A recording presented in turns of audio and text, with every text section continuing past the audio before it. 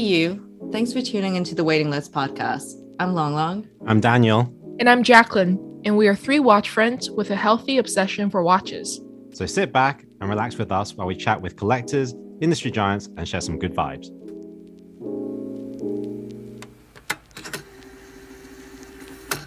Hi, everyone. Welcome back to another episode of the Waiting List podcast. I am joined today by my co-host, Daniel.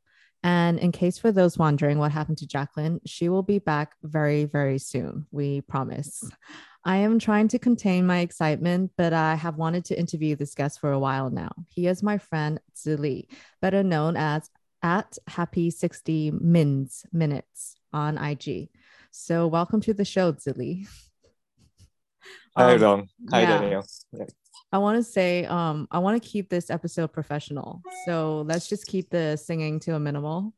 I also want to add that this is going to be a tough episode for me because I really absolutely hate complimenting my friends and seeing them smile. So let's also keep the smiling to a minimum. Like, look at your face now. Okay, just stop that. Okay. Well, first of all, is there something I'm not aware of? Is Zhili really good at singing? Yeah, he's really good at singing. Is he one of those people that thinks he's good at singing, or is he actually good at singing? I think he's good at singing. Okay. But then No, you haven't heard me sing, but you assume that I can sing. So okay, it's somewhere along I guess that's a good guy. Jay Cho, Zhou Lun and JJ Lin level. Okay. Okay. I'll Okay. take that. Okay. I'll take that. But before we start, right, I have to mention this, that before the podcast, right, to all the audience here, I just have to tell you guys, like, Long told me that, like, she watched the Top Gun, and that she, asked me if I'd seen it, and I hadn't seen the latest one because it's actually, not available in China. I can't watch it. And she goes, no, I watched the first one. And they were talking about the scenes in it, and I was talking about how like Tom Cruise throws the dog tags into the sea and everything, and how cool that is. And then she goes, yeah, it's really sad when Tom Cruise is trying to save his dad in the sea. I was like, what? Save his dad? Like, that's not his dad. That's Goose. But I was like, me and Julia just like jaw dropped to that. Like, did she just say dad? No, the way she's totally like not got that movie at all. Okay, like a big part of that movie, like why he's Maverick, why he's like that. His dad never existed. Like, come on. I'm gonna edit that part out because I meant, okay, if you watch the second one, Goose's son comes back. And then there's that whole scene with like Goose crying and whatever. So that's what I meant. Okay, never mind. It's too complicated for you. Okay, first question. Okay, so we have to start with the name, Happy 60 Minutes. It could sound very wrong in another context. So please explain how you came up with that name. Sorry, guys, I'm trying not to laugh. Okay, let's stay professional. So I put it in my bio actually because really happy hour was taken. That was it. Yeah, because I wanted to create an account that meant, how at 5 p.m. we have our happy hour, our beer. To me, starting this account was just an avenue to relax. Yeah, so happy hour was taken. So happy 60 minutes. Yeah. All right. So my first compliment is coming. Your photos this sounds so fake, but your photos are mind-blowingly good. How did you get into photography? So who taught you? Okay, specifically for watch photography, it would actually be someone called Wan Yu, and she's on IG as well. She's at Dilly Trim. I think you guys probably know about her. Okay. Yeah, she does crazy macros, so a big shout out to her.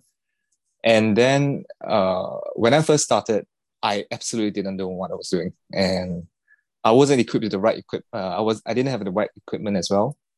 The only time I used the camera was when I traveled. So coincidentally, with COVID, obviously we couldn't travel, and that was also when I started the Instagram account. For years, I didn't have Instagram. In fact, I didn't even use social media. Then when I started picking up the camera again, I thought, it's probably a good idea for me to start shooting what I like. So when you're cooped up at home, so it was 2 months of lockdown in Singapore, right? So the only thing I could do was to shoot. And the things that were lying around was actually watches. So I started shooting the watch with just a standard camera. What I mean by that, by standard, is that it's not a macro lens. It's just one of those portrait lens, to put it simply. And then after messing around a while, I started seeing and following more accounts. I chanced upon Delitrium. I chanced upon actually someone called Waitlisted, which I'm sure you all know. Yeah. And yeah, Waitlisted's photos were kind of my inspiration. And then I decided, okay, I think I better start getting serious about this. Maybe in a geeky sense. But actually, photography is kind of my second love. Another thing I like to do is to write. So as you can probably tell by my super long, sometimes overly long captions, actually writing is more of my first love. But then I thought on Instagram, maybe it's not the perfect platform for long form caption, right? People just probably look at nice photos. And then I decided to get more serious into photography. And that was how I started. All right. So I've got a question straight off the bat, which is like, what made you want to do the Instagram after Instagram's been out for a while now? What was it that, made you want to do it? I guess to answer that, I'll answer why I didn't want to do it at the start was, I guess I'm rather private, which is also why I use a pseudonym like Happy 60 Minutes instead of my real name. And I don't really show my face. But then, after, I guess, friends, they kept commenting and said that, hey, dude, your photos are actually quite nice and you can write. So why not just start posting them? And I guess really out of boredom, because 2 months of not doing anything, lockdown, I decided to just get started. And I've actually thought about it, but never really gotten to doing it. So I guess COVID was a good time for everyone, or, I'm sure everyone picked up a new skill somewhat over COVID. So I guess that was me trying to shoot better or write better. Yeah. London could eat a lot more. Definitely. Yeah. Surprised it really excelled in that, actually. But Zhili, I wanted to also ask, when you take these photographs, which are stunning, by the way, yeah, I'll give you a compliment too. How much is the gear? Like, how much to take that kind of photo? How much are you spending on your camera, the lens, the lighting, just to give people an idea of the investment, not only time investment, but financial investment? Okay. I would say you really don't have to spend. The first advice I would say, if it helps, is that it's really not about the gear. So the first time someone told me that was actually James, Waitlisted. I asked him, and it's very nice. He really didn't have to answer to this random dude's question, right? But he was very nice, very kind. He said, it is not about the gear. And to you, as someone new, you'll be thinking, and for the rest of you listening as well, you'll be thinking, what bullshit, right? It must be the gear, it must be the gear. But after a while, I started off with Fujifilm. The exact camera is a Fujifilm X-T2. For those of you who are, camera nuts, you probably know that that's not exactly the best of camera. It's just a mirrorless. It costs about, I think you can buy the camera for $2,000 now. And the lens is probably slightly more expensive. It's almost as expensive as the camera body today. That's because it's a proper macro lens, right? It lets you, like shoot insects and stuff, right? So, who will want to do that? Actually, we both know a friend who likes to shoot, who love wildlife, and that's Flora Lux, right? Yeah, but that's wildlife, not insects. Yeah, but anyway, so yeah, it's really not about the equipment, but of course you should have at least the basic, which in my opinion is any camera today, whether it's a mirrorless or full frame.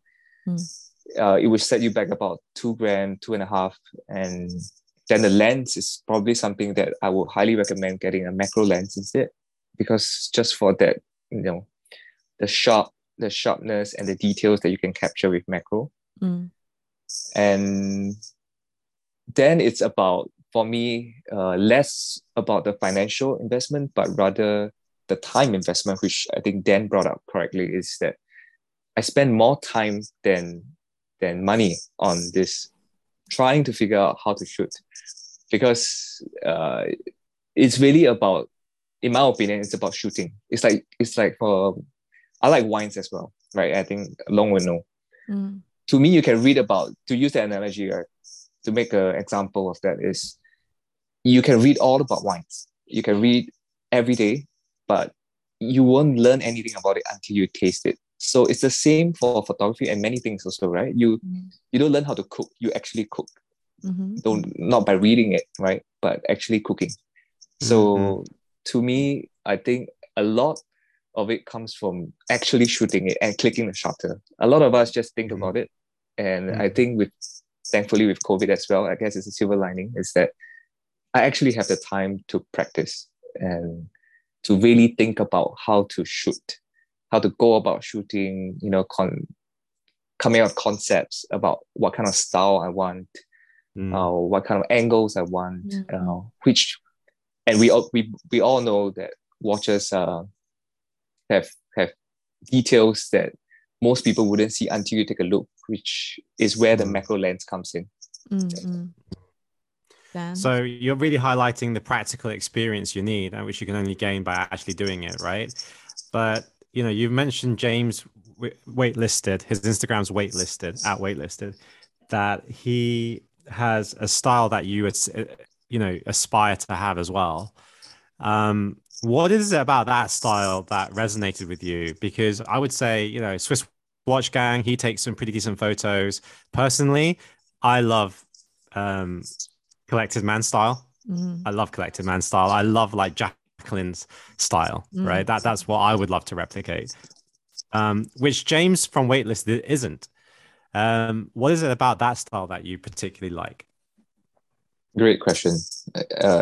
I thought about this actually, and because I like to write, I wrote a whole lot about it. And in fact, to add on to Jacqueline's style, to a collected man style, there's another one. I'm not sure if you know Singapore Watch Club, Tom and Hosanna. Yeah. So they do the same style, right? Excellent, beautiful photos.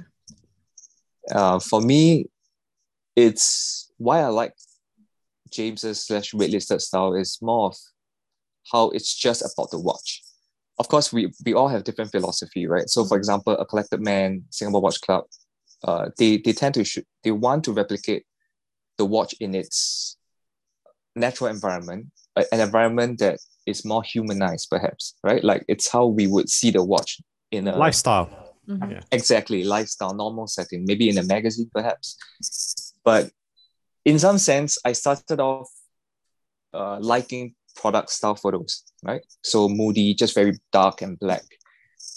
But then when I saw waitlisted photos, I realized it doesn't have to be boring. I mean, there are people obviously thinking, oh, wow, it's just a watch.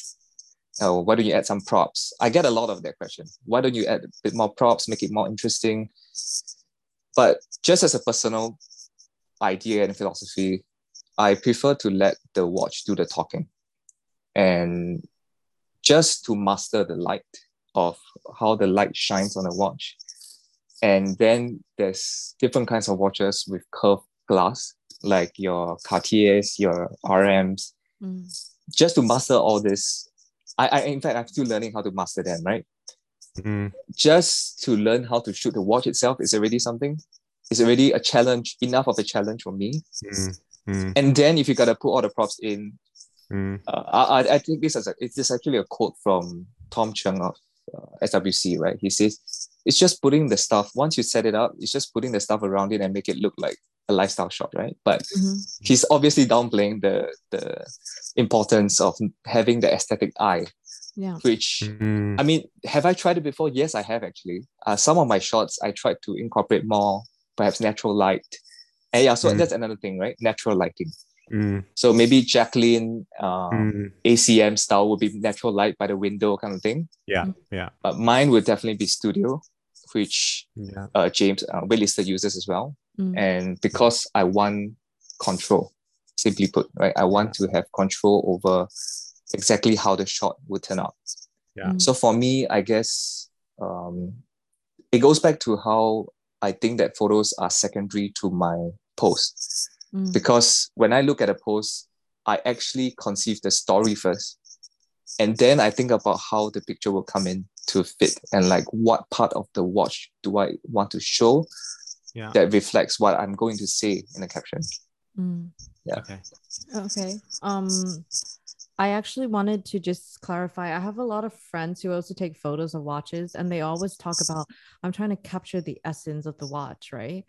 I actually don't understand at all what they're saying. Are you trying to say the watch has a personality that you're trying to showcase, or like there's a mood that I'm supposed to feel from wearing this watch? I guess I could counter ask you the same question by saying, how do you feel when you wear your Tortue Monopoly sock, right? How do you feel when you wear your Dufograph? Okay. Yes, I think it's very much a feeling. I wish Not I trying had to those be. Okay, I'm not trying to make it sound iffy, right? But yeah. yes, I would say it's about a feeling. It's Okay. about how I feel when I hold the watch, or how I feel. So actually, before I shoot, I usually take a while. I don't post very often, as you can tell. Maybe once a week, perhaps. And that's because I actually wear the watch. Something that, I got inspired by Holding Key with their A Week on the Wrist series. Yeah. And in order to, even sometimes I borrow watches from Horolux, Watch Candies. I shoot some of my friends' watches. They're very kind, of course, to trust me with the watch for like a few days, right? And I do that at the risk of actually, damaging and losing the watch. These are very precious watches, but I do that and they trust me to do that because I told them that I wanted to feel how the watch wears and how it makes me think about a certain concept. And then I can translate that idea into a story. And that's how... I don't know how you... Yeah. So which watch have you enjoyed shooting the most, and which watch particularly resonated with you? Wow, that's a tough one. I've actually shot quite a fair bit.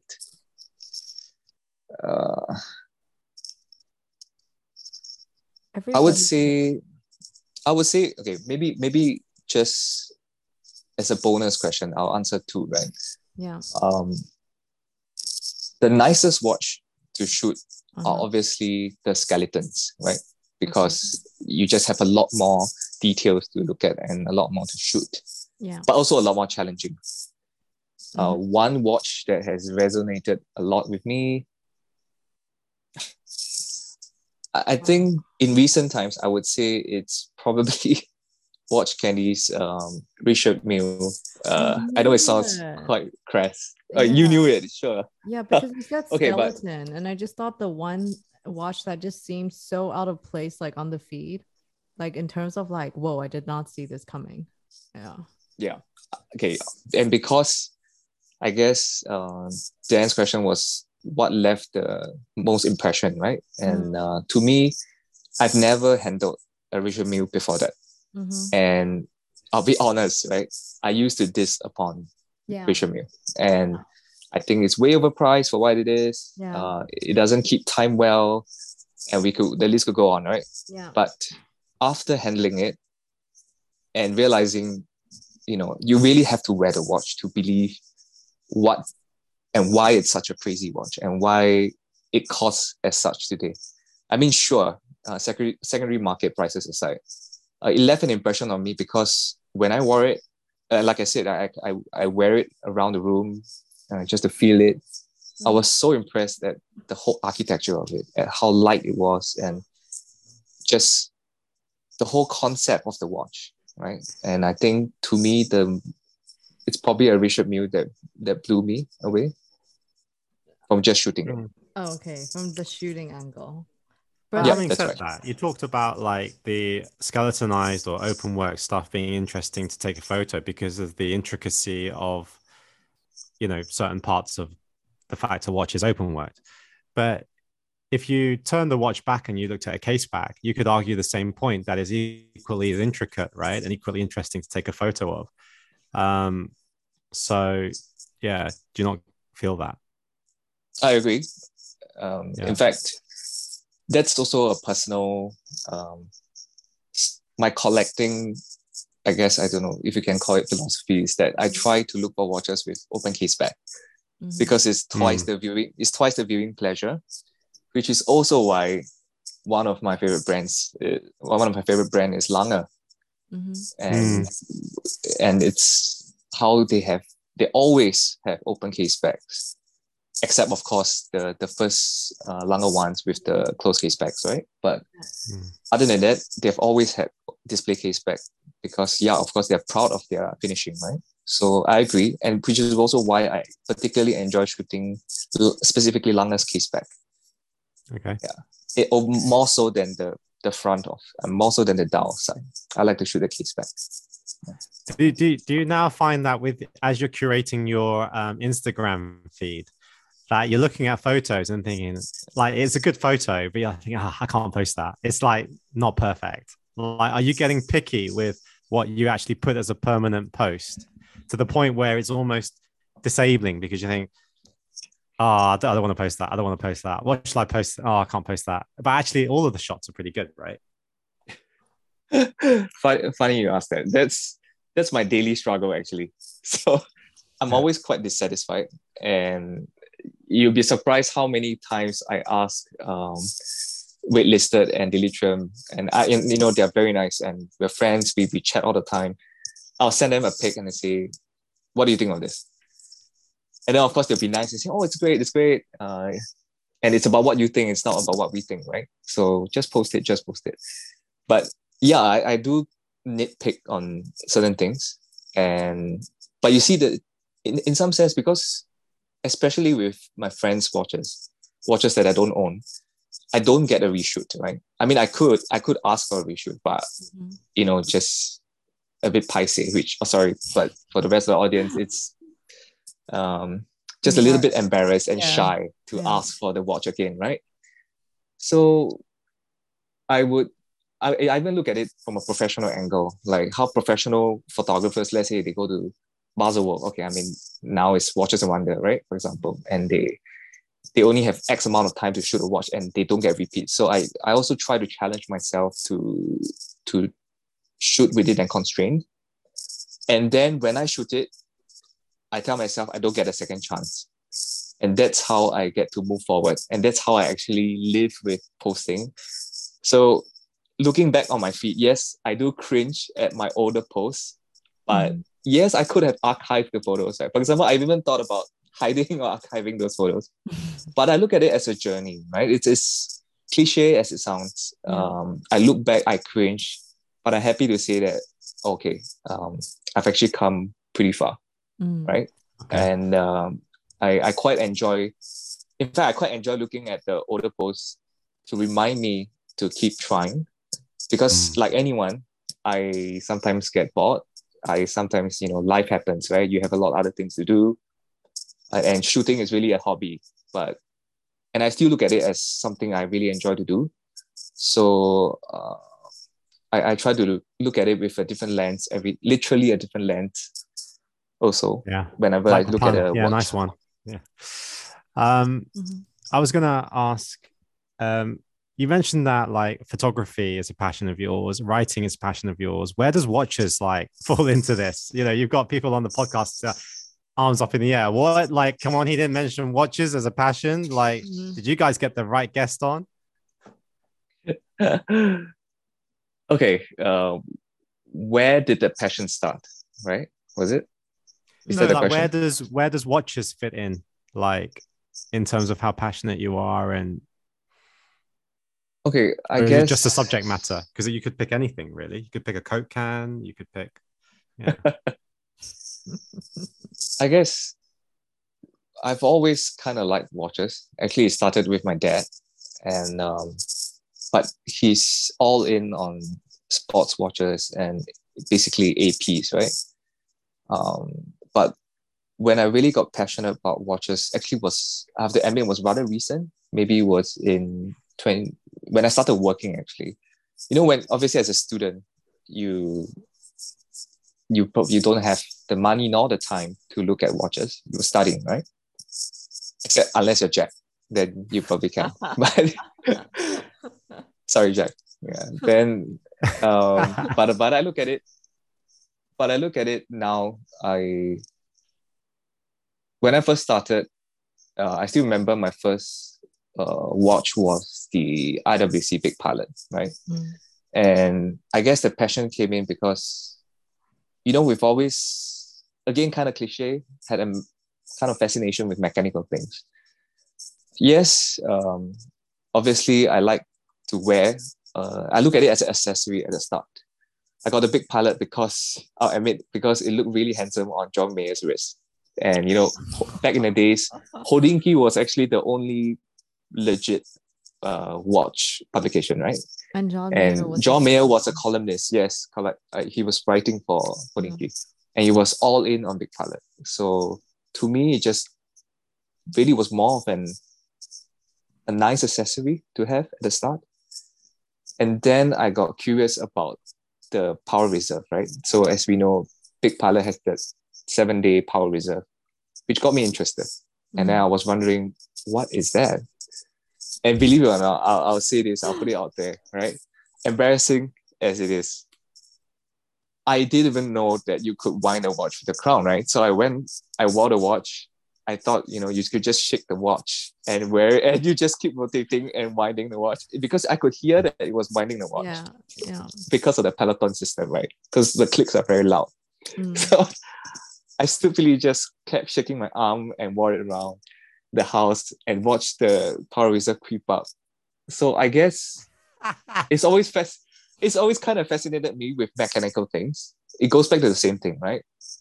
You can't do that with a quartz watch, obviously, right? So I guess the passion from there started. And to me, now more than ever, of course, there's writing as a photography as well, but I think it's more of a style. It's still very much a stylistic thing for me.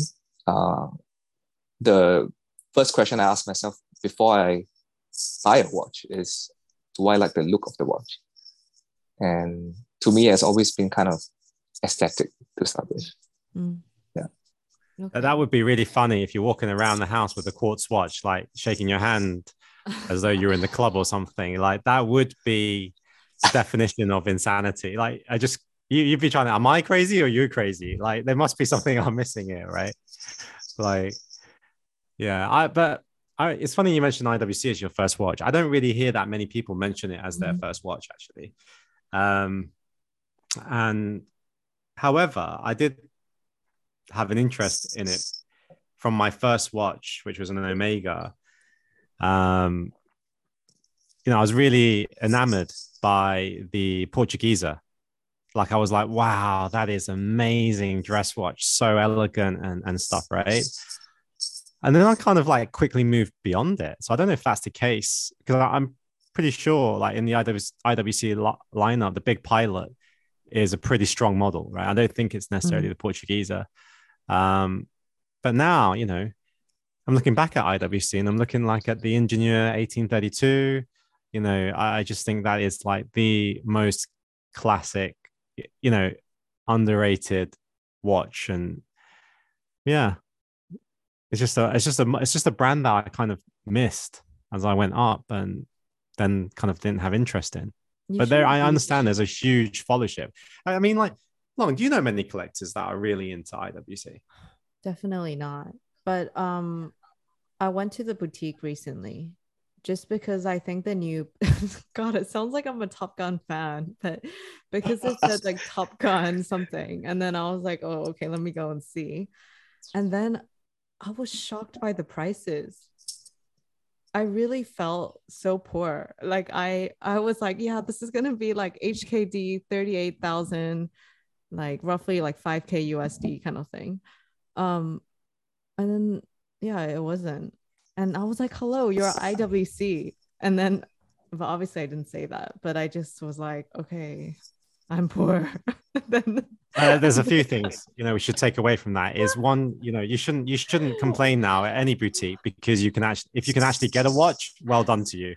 You know what I mean? Like so many times we go to boutiques now, we can't even get anything.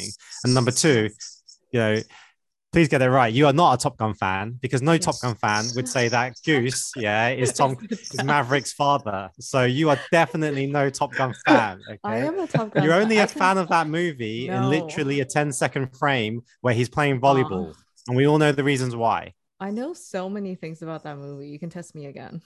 I'll just answer anything. Okay. Anyways, my point is, yeah, IWC is one of those brands with a big question mark. I know they're doing well. Marketing seems great, but it's just, yeah, kind of forgotten kind of thing. Yeah, and I agree actually on that note, which is why recently when I picked up the Da Vinci, I don't know if you guys saw, but I was shocked. That's nice. Because when I saw the watch, it was actually on a friend's IG story that they reposted. Mm-hmm. I couldn't recognize what the watch was. Yeah. And then on closer inspection, what? IWC made this? Mm-hmm. And then I dug a little deeper, and we all know how the story goes from there, right? And you realize, wow, IWC has the Da Vinci line. They created, the with Harboring, right? The Rajapon, which they call the double chronograph. And then you have the Kurt Klaus's crown operated perpetual. And you could say even that the 80s to even the early 90s was kind of like IWC's golden years, right? They had so many innovations coming up. And would I say that today's releases, like say the same reason why you're walking into the boutique is because of Top Gun, right? And personally, I've observed that as well. You got the different colors. They call it the colors of the Top Gun, right? You got your white, green, blue. And to most people, it would just be very faddy. It would just be a fad. And it feels that way to most people. But then actually, when you wear the watch, when you feel the watch, I was surprised myself. Right? I never thought I would buy into hype normally. But I mean, it actually feels quite nice because the ceramic is matte finish. And I think it adds to the whole military look of it, the more stealthy look of it. Okay. Well, Long went in to look for Tom Cruise's abs, and she left disappointed. I sure did. You turn back the time 30 years, you'll see the abs. Yeah. I mean, on your point though, the Big Pilot, which I think IWC is like probably really most famous for, is a very masculine watch. When you wear it, I can see why Long didn't see it because it's so masculine. It's got a lot of presence, and it really does fit well with like the Top Gun movie, the character in it. Because it's so masculine in that movie, right? But if you watch the second one, as a real fan you would also watch the second one then. Okay. But in the second one, you're just like, this product placement is insane.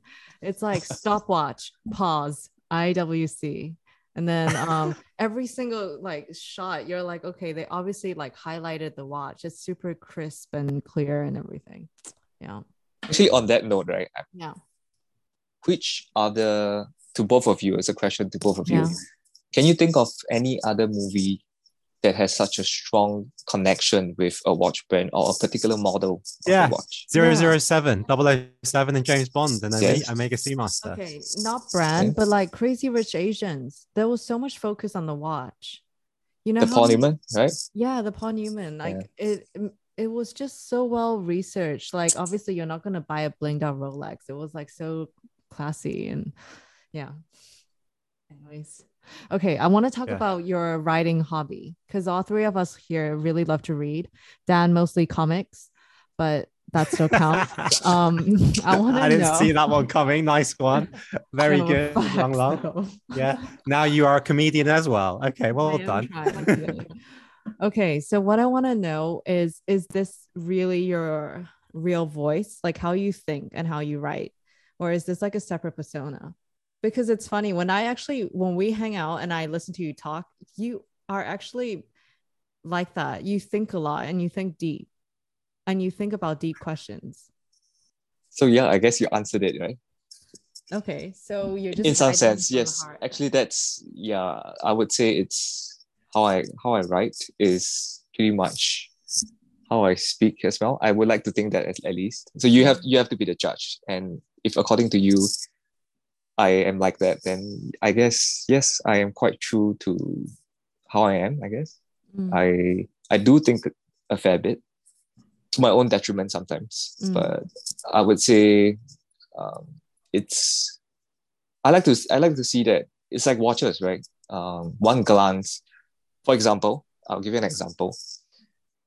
In a watch analogy, it would be like glancing at Jacqueline's wrist, and then you see, oh, that's that's a Patek, that's a 3970, for example. And then on a closer glance, and then you realize, oh wait, that it has a Breguet 12, right? And then you'll be thinking, oh wait, what's that? So to me, there's a lot of layers to things around us. And when I picked up this photography hobby, it also taught me to look deeper into things. And I guess it's also how I am, that I like to think about random stuff, which again, I guess it's kind of good when it comes to shooting and writing, because I like to inspect. So it gives me a lot of insight as well when I think about the watch that I'm wearing, about how I feel when I wear it. Okay, my second and final compliment for you today. I want to say I really love how thought-provoking your posts are. And on one of the posts, you write about a JLC Reverso, and it's a TT1931 to be exact. So for those who can't Google this, it's basically simple black dial, two-hander, and a closed case back. And to quote you, you wrote, "I say this as someone who owns a Santos 100. In fashion, they say trends come and go. Style is forever." So what are you suggesting? Like Santos is just fashion? No, actually, that is a quote I think most people will be familiar with, right? I'm not exactly sure who is the origin or where is the origin of that quote, but what I meant to say was that the reversal is definitely something that is timeless. And for the Santos, at that point, I'll admit that maybe I thought that Cartier was almost like was kind of just to be actually more jewelry.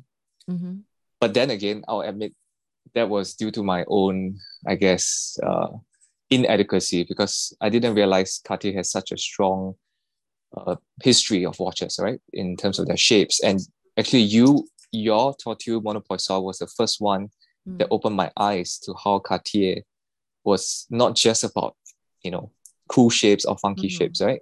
The movement, was it TH? Is it THA? THA, yeah. Yeah, that's right. And that really made me, and that's actually the one Cartier I would love to have. And I've been trying to find actually. So thanks to you.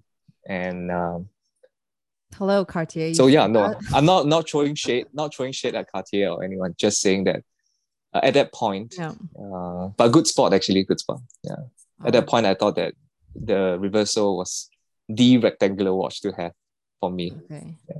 Okay, but it's a hard one. Yeah. I would say it's hard. Like Reverso, Cartier Tank. Yeah, it's hard. It's hard, yeah.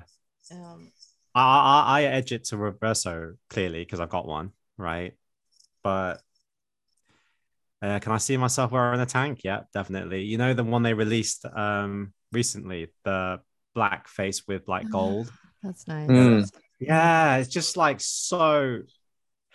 You have to admire where beauty is done so simply. Like it's one of the hardest things to do.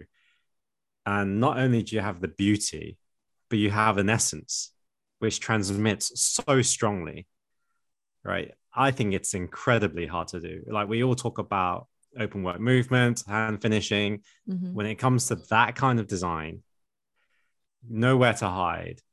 I think only a very few watchers manage to really, really, pull it off. Okay. I know you love Vacheron. Like it's probably one of your favorite brands, right? But with this brand with so much history, Why do you think it just hasn't gotten that much attention as compared to Patek and Rolex? Interesting. I would say that perhaps it's the marketing as well, and that maybe bluntly put, they did not have the sports watch, right? So I believe the fame for AP or Patek was actually from the Royal Oak and the Nautilus, respectively, and it got people interested with. I would like to think of it that way, at least. So I think Vacheron recently picked up a lot of steam, which we'll all agree, right? Yeah. That they picked up a lot of interest, a lot of steam. Some people say it's a spillover because they can't get Royal Oak and Nautilus, sure. But to me, it's also because the overseas lineup has finally consolidated as well. Yeah. And when it first started, I believe it was 1977 when the 222 came out, was it? So back then, that was Vacheron's answer to the AP, Royal Oak, and Nautilus, right? But then they changed, right? Then you have the overseas one, then you have the overseas two, which I have, which I love the eight spokes bezel. To finally today's overseas, they call it overseas 3, where it's a 6 spokes bezel. And I think they seem to be finally decide that, okay, this overseas 3 is going to be our thing for the sports watch. And they doubled down with perpetual ultra thin, right? And that's probably my favorite of the overseas. And then you have the tourbillons, and recently the skeletonized tourbillon. And I feel much of it has to do with how the market responds. And I think the market definitely responds to the sports model first. And then people start digging deeper. At least that's in my opinion.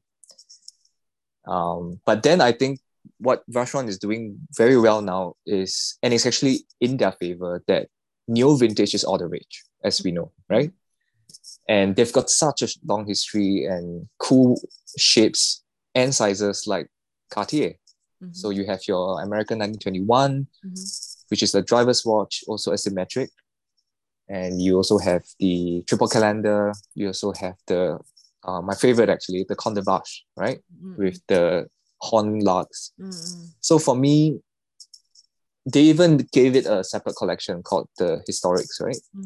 So I believe this two-prong approach is also why they are gaining a lot of steam, right? Clearly, you have one arm that caters to the neo vintage / classic watch lovers, but you also have the sports model arm, which I think definitely goes hand in hand. And I think that's something that Patek actually did quite well. As to whether AP, for example, on that note, whether AP has a dress watch that you can think of that is cool, that is, equivalent fame and technical competency as the Royal Oak, I'm not sure yet. Maybe what I can think of now is the Code 1159 Skeleton Tourbillon. I think that's probably that one watch that I really love from the Code series. But other than that, I can't really think of any for AP. Yeah. Okay. But what would you classify a dress watch to be though? Because like 1159, do you call a dress watch because it's got leather strap? Because you wouldn't classify like a Royal Oak with a leather strap as a dress watch. And I think when you look at the Code 1159, the dimensions of that watch to me aren't really dressy because it's quite thick, right? So I think we have to like evaluate what is a dress watch. I don't think anymore you can say, you put a leather strap on it, it's a dress watch. I don't think it exhibits it doesn't exhibit strongly the core values of what I think a dress watch are. Like if you were photographing that watch, Zhili, I don't think your essence would be a dress watch, right? Because even the lugs, let's say, are skeletonized as well, which is not really dressy either, right? You're right, actually. At least maybe that was a bit more of a sweeping statement. And what I saw of it was how AP represented or how they portray. I could be analyzing this wrongly, but of course, bluntly put, there's a sports model for every of the Swiss Trinity, right? Or any watch brand, there is the dress watch arm and the sports model segment. Yeah. So then to AP's case, they only have the two main watches. I mean, they used to have the Jour Audemars range, right? Yeah. That is, I would say that is definitely dress watch. Yeah. But then whether the code is, I agree with you, it's all in rather, sizable diameters, like 41 mm, 42 mm. I would not consider that a dress watch size. But then again, maybe just to throw the question out, just curious, right? So as we all know, Patek with their 5270 is at 41 mm. Would you say that, in the same size, the code? So then I guess it's a good point where you brought up being on the leather strap, does it make it a dress watch? I guess it's also what Long Long asked, right? What is the essence behind that design, right? The Code 1159, just because it's on a strap. But actually, you would say it still looks rather sporty, right? You will agree that it still looks rather aggressive in a sense because it still has the octagonal sides, right? Mm-hmm. So what do you guys think? Do you think the 5270 is veering towards the sporty? Would you consider that a sports watch, for example? Definitely. Okay, for me, yeah, I would agree with Long Long there. For me, that's dress, right? Because like I'm looking for a level of refinement and in a piece that, let's say, kind of weird, but if I was to wear it with a suit, or something like that, it wouldn't look out of place. I think size-wise, I think it's a hard argument to say dress watches are limited to an X amount of size because there's so many different shapes and sizes of human beings, right? But when I think of a dress watch, I think of about how it accessorizes with everything else. I'm not saying that, a Code 1159 can't work, but it just doesn't have that level of refinement. That when I say refinement, I don't want to be misunderstood here. I'm talking about quality or finishing. I'm talking about the feeling, right? That watch gives you. Agree. Yeah. Yeah. I mean, I'm not going to argue that. I think the Patek one, I mean, it doesn't matter the size. You can enlarge it or even reduce the size. Just the refinement and the detail. Even if you put it on a bracelet, it just looks like a dress watch. With the what about if you put it on a rubber strap? Rubber strap, it will look pretty bad. Yeah. That's a good question and a good case in point in the fact that rubber would be very sporty, and yet when you put it on a rubber strap, the watch doesn't seem to work. But could you say the same argument with a Code 1159? It might work, right? Or even the fabric strap, it does work with a fabric strap, But the Code is trying to be versatile, right? Yes. Yeah. Do we know that? Oh, not sure. I'm not sure about the direction. Well, I think the Code was supposed to cater towards a mass, more market, mass. Right. And they needed to get away, and they needed the product line to develop away from the Royal Oak. So I think, that's the main thing. I mean, if we just take this back conversation a little bit, which was about Vacheron, the original question was about Vacheron. I think as well, there was the marketing that, is the reason why it didn't gain as much attention as Patek and AP.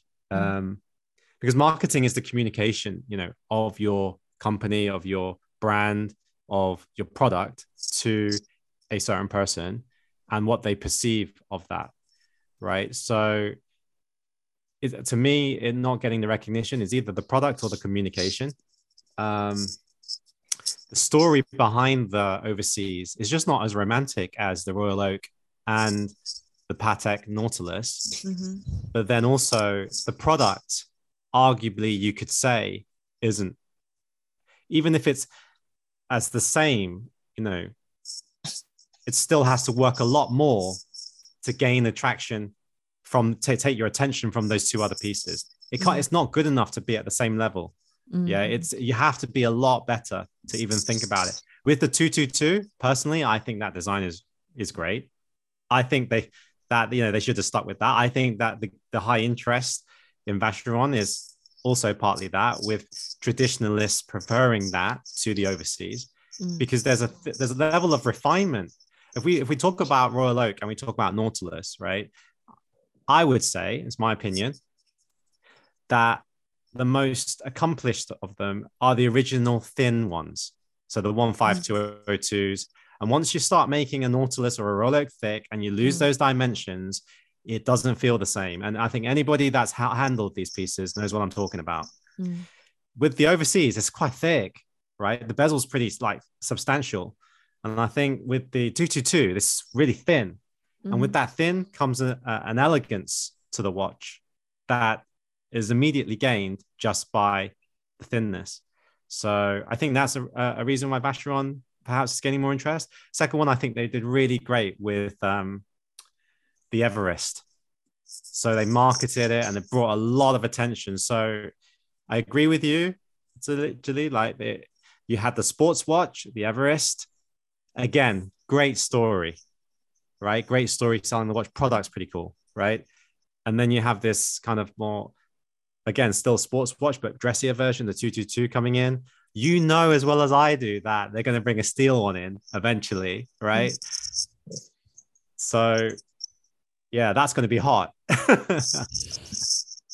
think the 222 is going to be hot already. Yeah, because I think they're already controlling production to increase demand, right? But everything in Vacheron now is just hot. Like there isn't a single one that you can just buy. Oh, okay. Yeah. Okay. Final question is more about you being a collector. How have you seen yourself evolve as a collector, and where do you see your collection or taste moving towards? I would say that my collecting style, or the kind of watches that I collect, are a little modern. I would say my taste veers towards the modern side. Why I say that, give a good example, my grail, a watch that I would love to have is the Patek 5370, the modern speed seconds, right? Love it. Specifically the black dial, not the blue. Yep, love it. Yep, love it. And black enamel just has something, right? It's just out of the world. And with the applied Breguet indices, gosh. Yeah. But then a lot of people criticize and say, oh, 41mm, they could have made it smaller. Yes, of course, they have made it smaller before. Why couldn't they do it? But which is also why, if you ask me, amongst the Patek perpetual chronographs, which of course they're famous for, my favorite of the iterations is actually the 5970, not the 5270, but the 5970, because for me, proportion wise, it fits me the best. So I would say, at the end of the day, I like watches that, bluntly put, or maybe a bit superficial to say this, but just looks great on me, right? You don't want a watch that you feel like is wearing you. Same for clothes, right? You look at someone, you feel like the clothes or the suit is wearing them, or the dress is wearing them. And for me, you have to feel absolutely natural with wearing the watch. So always, that's my basis. And moving forward, but I, like all human beings, I get influenced, and whether it's social media, whether it's friends, and thanks to guys like Long, definitely Jack as well. You see that I do see my collection veering towards vintage a bit more, and having actually handled watches recently, like 5004A, the stainless steel split seconds from my buddy, and I can see the appeal and the romantic idea, the romantic advertising, and why Patek is so successful, which is also why I started looking a bit more into vintage Pateks. Definitely late to the game, I know, but yeah, I do see myself going towards a little more vintage. Not because the recent modern releases are not good enough, but that I think it's just to diversify my collection a bit more. Mm-hmm. And I think that's where I'm probably going towards. Maybe looking into more vintage, which, as we all know, is a very different world altogether. Mm-hmm. And on that point, congrats to Daniel. You recently joined Philips, was that right? That's correct. Yeah, thank you. Thank Yeah, you for congrats. that. Congrats. And Yeah. so I guess I can get some tips from you at some point. But Well, it's funny. It's definitely funny you mentioned that, because that is part of the reason why, actually a big reason why I joined Philips, is because I think we all here know you can learn X amount by reading about watches, talking to collectors. But if you really want to know, you need to handle them, right? Yep. And with vintage watches, it's the same thing. You have to handle them. And what better place to do it than at an auction house, where they also have a lot of data, a lot of that historic stuff, a lot of access. And I think that was the natural progression for me to go into. Like, just your experience with the 5004A already changed a little bit how you thought and saw the piece, right? Can you imagine that if you saw all of that all the time, how your eye would change, like how your eye would pick up different details, the balance of the dial, the dimensions, the ratios, and everything like that. And then you have to, as an essay writer, the story side, how you conceptualize that, right, into the history of watchmaking. I think the whole combination of it is very enticing. So I kind of see it as an area that, I would also put my hand up and say I'm not the strongest at, but it's a place that, I feel really strong and like I'm really strongly passionate about and want to learn more. But yeah, feel free to hit me up. Anybody, feel free to hit me up on stuff, and I'll be happy to go and find out for everybody. I will. Don't worry. I'll send some questions over. Okay. Let's now go to the reverse around. Do you have any questions for me and Dan? Yeah. For Dan, now that, maybe just as an extension of the last point, now that you'll be in contact with so many grill watches, do you think you get numb, or do you think you might lose interest or burn out? Is that your worry? Well, that's actually, I feel like I reached a plateau where I met a lot of collectors. A lot of stories seem to overlap. The pieces I had seen a lot. The whole point of, let's say, Shanghai Watch Gang was, selfishly, was to see more pieces. That was definitely part of the factor. A lot of pieces that I couldn't afford. And you mentioned earlier on in this podcast, you saw a Richard Mille and you started to understand what the Richard Mille was about. And then you saw, oh, it's worth it and stuff. But then I think if you see it a lot longer, there are watches that will maintain that reputation in your mind. Like once you see it, maybe even twice you see it. But can it be sustained like the 10th time, where your interest is still so keen to see it? And I'm very fortunate to have, seen these pieces. And eventually, a lot of pieces you do become numb to. And then you're really looking for stuff. Okay, is it exclusive or is it actually rare?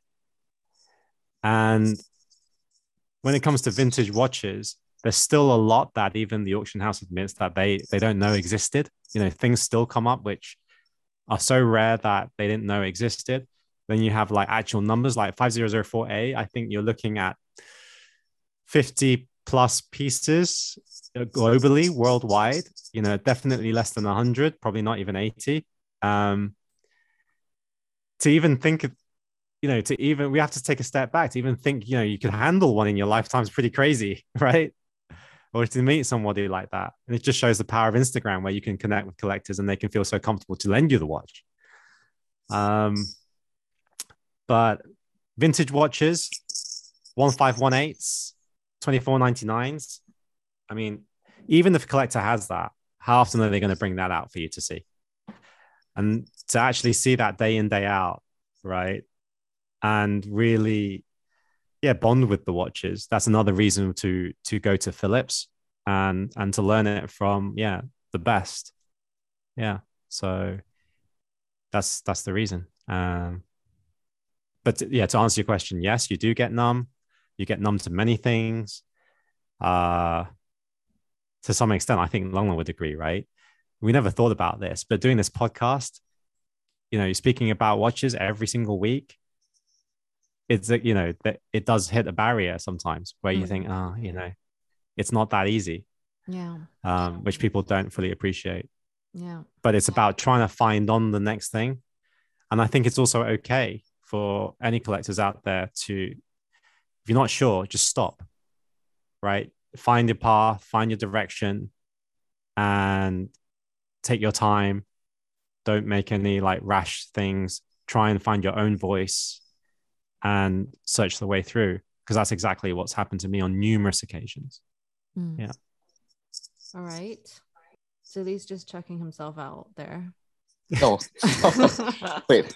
No, I bored him to death. No. All great points. Yeah, because having shot quite a few watches already, and I do sometimes, I have to admit that I do sometimes feel, okay, there are days that you don't feel like shooting, or there are days that you don't feel like thinking about watches. Mm-hmm. But then that's just us, I feel, being human, being in contact with the same subject matter all the time. And I think that's my question, right? Whether it's you joining Philips, whether Dan joining Philips, or whether you guys doing this podcast, will you ever get burnt out? I'm curious actually as to how you guys continue to find that inspiration to want to do what you do about watches, right? I think well, it's great being paid. Just kidding. I'm just kidding. Not getting paid, everyone. Just kidding. We knew it. Okay. So I think in the beginning, well, it first started off before Jack came on. Me and Dan have a very similar philosophy, right? Do everything at least 100 hours, according to Tim Ferriss, I believe. And let's see how it goes from there. And then when you pass the 100-hour mark, you kind of start to get so into it that you're just trying to tweak and always improving. And then it kind of I can't answer for Dan, but for me, it definitely became a very selfish kind of creative outlet for me to kind of just do therapy, to laugh, to talk to people, and to connect with people. I think outside of the podcast, I wouldn't even dare say hi on Instagram to them. I wouldn't even dare to even react to their story.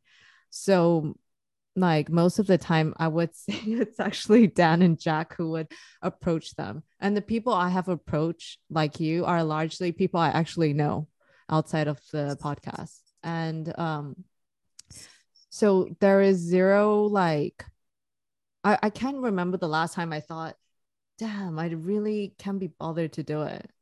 It's basically the highlight of my week. I look forward to it. I look forward to editing it. And I look forward to listening to some bits of it and still laughing. Because in every episode that people hear, that's about an hour plus. If it's the ones with Jack, me, and Dan, there's a high chance there's at least another 30 minutes before that's been cut out. That's just tons of rubbish and laughing. So I always go back and listen to that. And it kind of makes me go oh, okay, something special, a special friendship got formed here. But we just never stopped to really think about it. So when I edit it, I go, whoa, it's pretty amazing. Yeah. Yeah, that's a great point. Yeah. All right. Now we got to move to the quick fire. We've asked what the first question. So I'm going to change the first question. Okay. Aside from photographing watches, what's your favorite thing to photograph? Food. Specifically, food. Specifically, sushi, maybe. Yes. Okay. Watch you enjoyed photographing the least. AP. Oh, quick fire, right? Chronograph. Yeah. Sorry? Right. Is it the chronograph? No, because of how difficult they are to shoot with the bracelet, actually. Ooh, okay.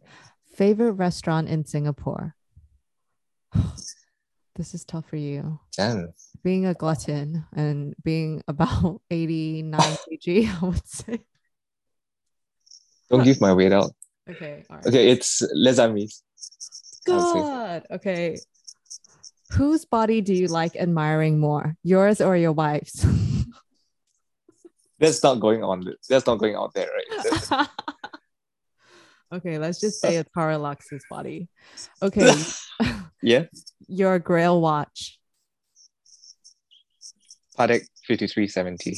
Yeah. Okay. If you could only choose one thing, good wine or good food? Good wine. No way. Okay. Aside from Horrorlux, are there any other IG accounts we should follow? Watch candies. Okay. Speaking of Horrorlux, do you think pangolins or dogs are cuter? It's okay. He won't listen to this episode, but I will definitely share this part with him. You gotta give a bit of context, right? So Horrorlux really loves pangolins. So definitely dogs. Huh? Pangolins. It's like it's kind of like armadillo, but it's not, and you better not say it is. It's an animal that looks an like animal. an armadillo. Yeah. That looks like an armadillo, but you cannot say it's an armadillo because these pangolin lovers will kill you. There's a huge difference. Is it a pet? It's not a pet. It's like the most offensive thing. It's like saying a dolphin is a pet. They are like endangered, very cute animals. Yeah. Okay. You know, is it a Singaporean thing? No, it's an endangered animal. Yeah, it's an endangered. Okay. In Africa. Shit, I sound so uncultured now. No, please go and visit. I had no idea what they were until I saw this Horrorlux's page. I thought it was an armadillo. And I think the day that I told him that, hey, I ate armadillo by accident, like I could see his face was just dying. And I was like, okay, next. Okay, favorite quote you either love or live by? Wow. Favorite quote. Come on, you know so many song lyrics. Yeah, I would say he's like Pinterest quotes right now. No. Wow, that is. I think he's got decision paralysis. I think he. Yeah, there are quite a few. Yeah. It could actually be the Fight Club one. I don't know if you guys know, right? The only one that comes to mind now. I mean, I love a good quote once in a while, but the only one I can think of now is probably the Fight Club one, where Brad Pitt in the movie says something about you pay or you work your life off for a job that you don't love just to earn the money to buy the things to impress the people that don't matter, or something. Yeah, something about that. And it just reminds you of how the state of things are today, and can be, not that it necessarily is, but it's a good reminder, especially with how we are constantly bombarded with images. Now that I'm actually using Instagram, I definitely do feel sometimes that I never liked, for example, I'll put it out there, I've never liked a FP John, for example. The design never really spoke out to me, but now that IG is bombarding us with it, or everyone is saying it's great, yes, I then I realized the mechanics of it is great with the resonance and all that, but then I find myself liking FP John now. On hindsight, you'll be thinking, oh, okay, it's actually, so we do get influenced. So I think we just have to be a bit more. I think the quote is not to disparage anything, but more of a call to be more discerning, to think about what really matters to you in life. Sorry, that was not really a quick fire, but it was more of an extension of that. Yeah. No, that's nice. So last question is, one person you would love to meet, dead or alive? Wow. Bruce Lee, actually. Really? Yeah. Okay. Yeah, Bruce Lee. Interesting. All right. That ends the episode for today. Thank you again for coming on, and I really hope you enjoyed that. You can stop smiling now. thank you so much for your time. It's been a pleasure to finally meet you, or via Zoom, I guess. Likewise. Nice to meet you, Daniel. You can find Zhili on his IG page at Happy 60 Minutes. And as always, you can find Dan, Jack, and myself on the Instagram page at The Waiting List Podcast. See you guys on the next one. Bye. Bye. Bye, guys. As always, thank you for listening to The Waiting List Podcast. We hope you've enjoyed it as much as we have. And if you have any questions, comments, or feedback, feel free to reach out to us at The Waiting List Podcast on Instagram or via our private accounts. We'll see you on the next one. Bye. Bye.